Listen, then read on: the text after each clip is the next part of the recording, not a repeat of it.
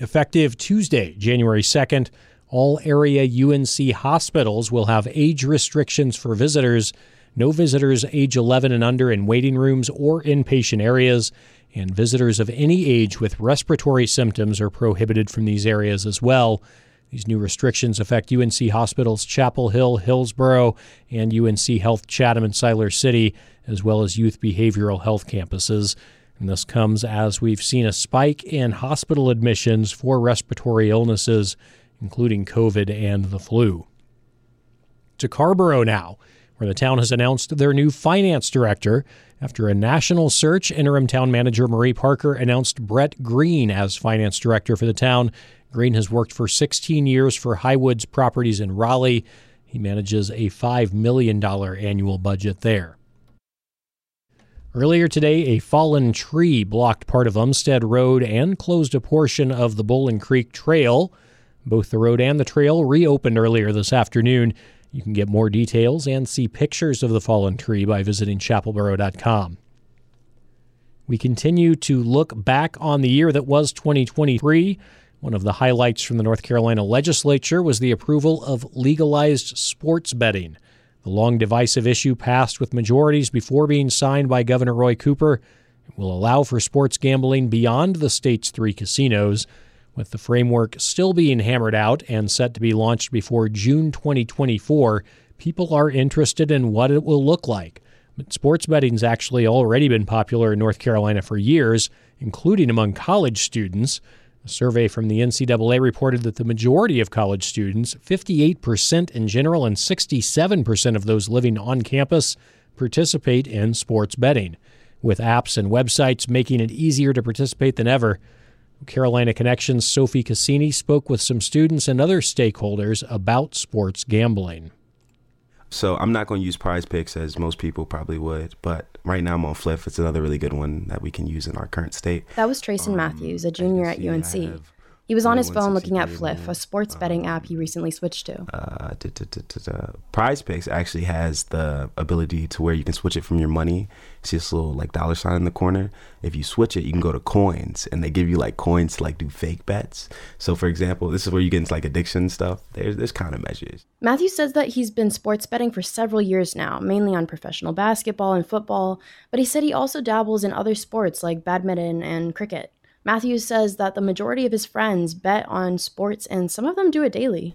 If you're a teenage or adolescent young man in college right now, you probably placed a sports bet. You're watching games anyway with your friends and just talking and probably having a few beers anyway. So somebody's been like, yo, this is my Prize Picks line, and what's Prize Picks? It's like, you don't know what Prize Picks is? It's kind of how it goes. From DraftKings to FanDuel, sports betting apps are pervasive in college communities.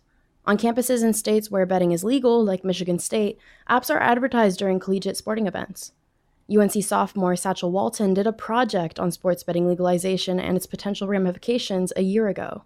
He said he has gambled on horse races before for fun, putting down $25, but he says legalizing sports betting allows for advertising that feels predatory. I think it becomes a really serious problem when you expand that and say you're now allowed to bet alone in your basement at 1 a.m. and wager however much money you want 24/7, and we're going to advertise to you constantly on the TV and say use all manner of manipulative tactics to try to get you to join and to never leave. College students were not the only ones excited about the legalization of sports betting in North Carolina.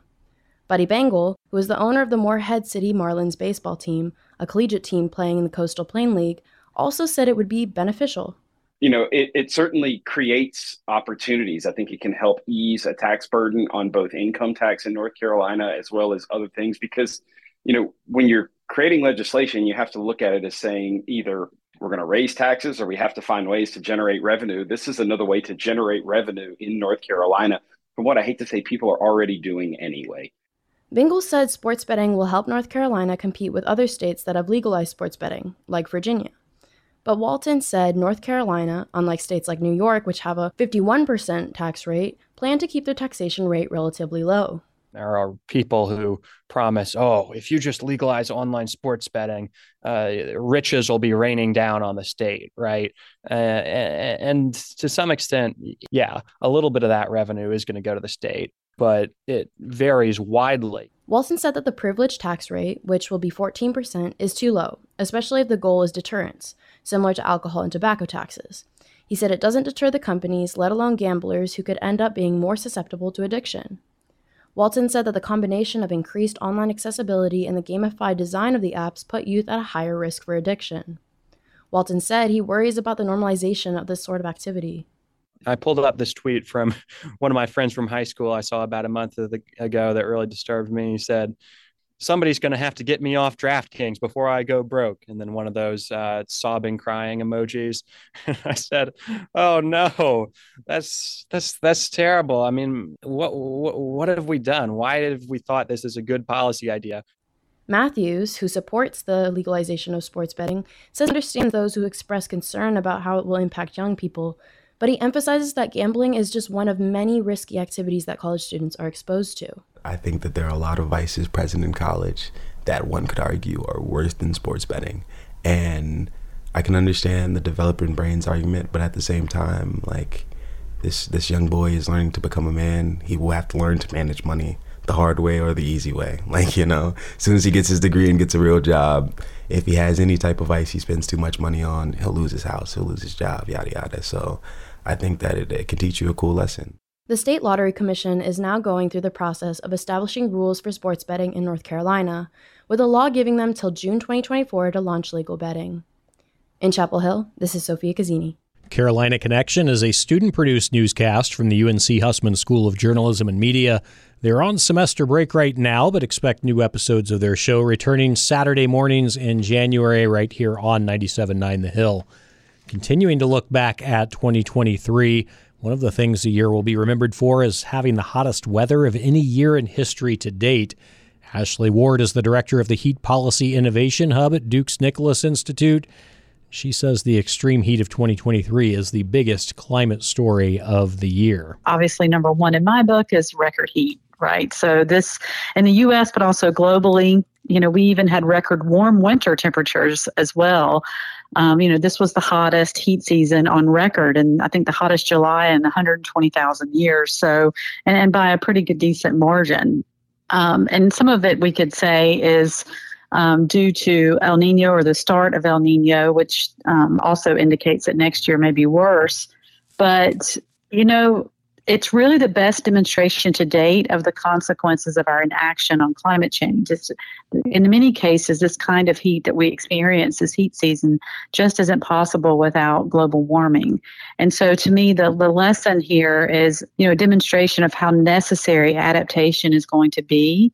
And unfortunately, how inadequately we've prepared so far. So the top climate event in my book is the record heat. Ashley Ward speaking there. You can get that full conversation in the News on the Hill section of chapelboro.com. Time now for sports, and we're talking basketball and sports. First up, we've got a game tonight. UNC men's team back in action after a week-long hiatus. It was actually 8 days since their last game.